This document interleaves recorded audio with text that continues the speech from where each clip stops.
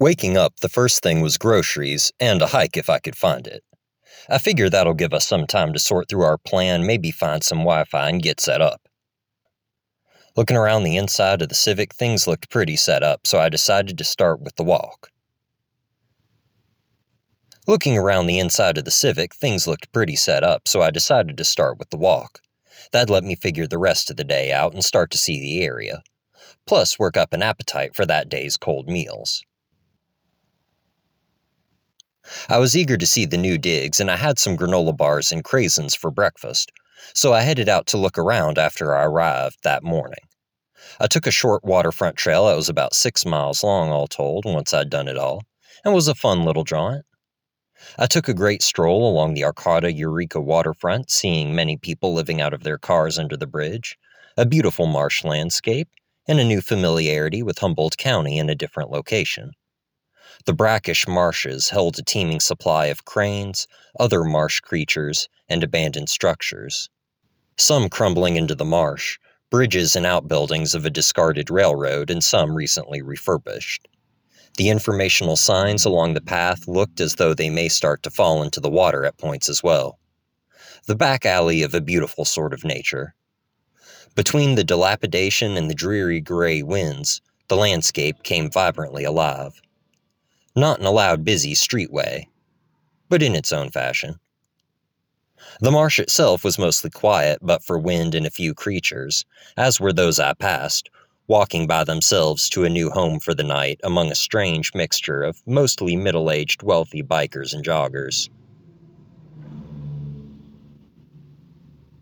That first day, I soaked in the beautiful storm that rolled in a stone's throw.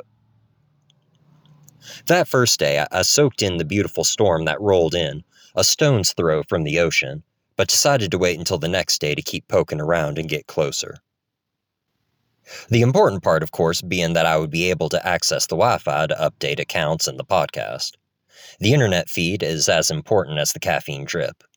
A small black cup of coffee and 3 to 4 hours of high-speed Wi-Fi. Good thing I did too. As soon as I got back to my car and refilled my water bottle from the bladder in the back, the drops began to tap on the windshield as my fingers typed directions into the nearest discount grocery. I was getting hungry. Granola bars for breakfast and the last of some snacks for lunch provided the necessary motivation to get more food. Now, in traveling, $20-$25 is usually what I spend at the grocery store for a few days. Living in such a small space, stocked pantries aren't exactly an affordable luxury, and around here you really don't want to see a bear. But that doesn't mean that you're ever out of sustenance. Living on the road, it becomes surprisingly easy to eat. I'll caveat this by saying some people might disagree with my definition of eat. If you're down with a cold rice meal and hot sauce, a can of vegetable fish imitate on corn tortillas, also cold, or anything else like that, then dirtbagging may be for you. Really though, the food itself isn't that bad.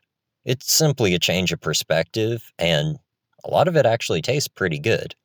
You need fuel, and the bar of delicious drops precipitously. Or maybe your appetite gets better.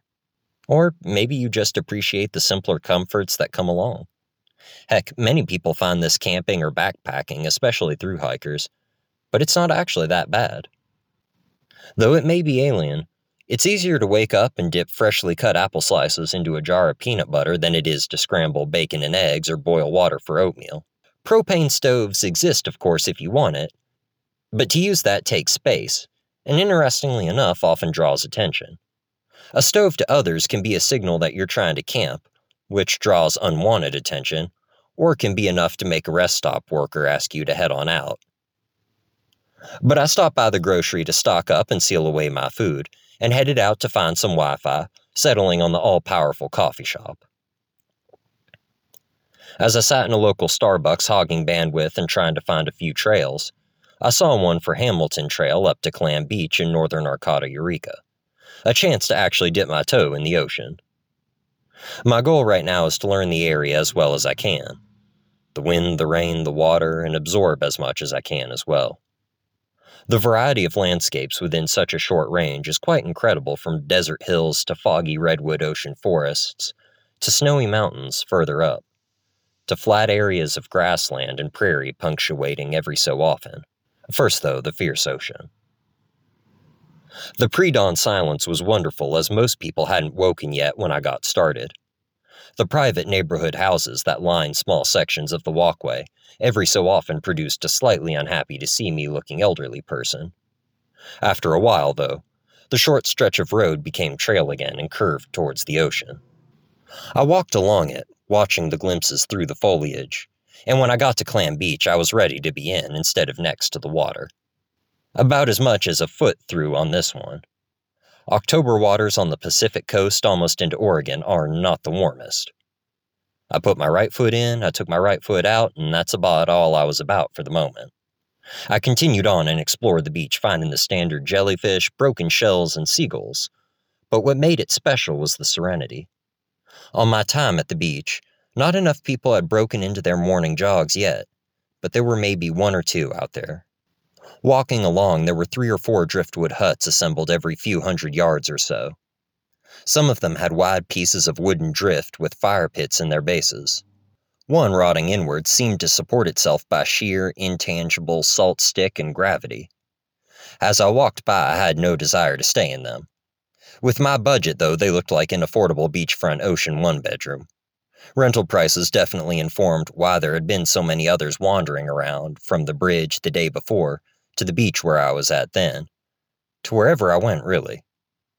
Humboldt definitely has a significant amount of people moving without houses.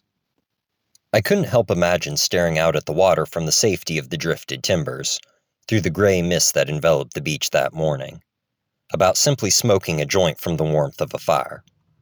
Watch the saltwater-soaked timbers turn the flames other colors, lighting a joint from one of the carefully pulled glowing embers. Unfortunately, as I'd find out, they weren't quite the safe haven they seemed.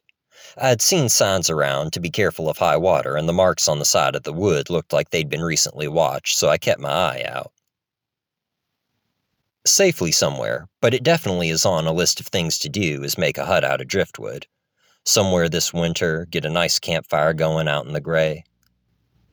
Somewhere with the beach significantly less prone to storm surge and without a regular tide that sweeps into the living room.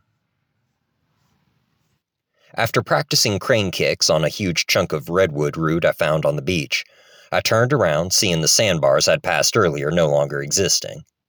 Definitely a signal that my walk on the beach had come to a close. I'd gotten a glimpse of the sky at dawn, and as I walked along the gusty coastline, it returned, warming up the landscape and provided a boost of vitamin D on the skin. The other half of the hike was less incredible.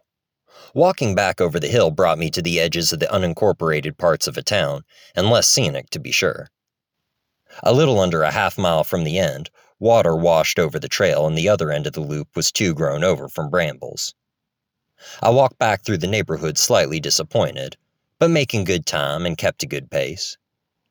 Overall, 12 miles in 6 hours. Not bad, but not great for so much flat. One step at a time, though. 1 into 2 into 12 into 20. And pretty soon, a start to a new town, a new state, and another step on the cannabis journey.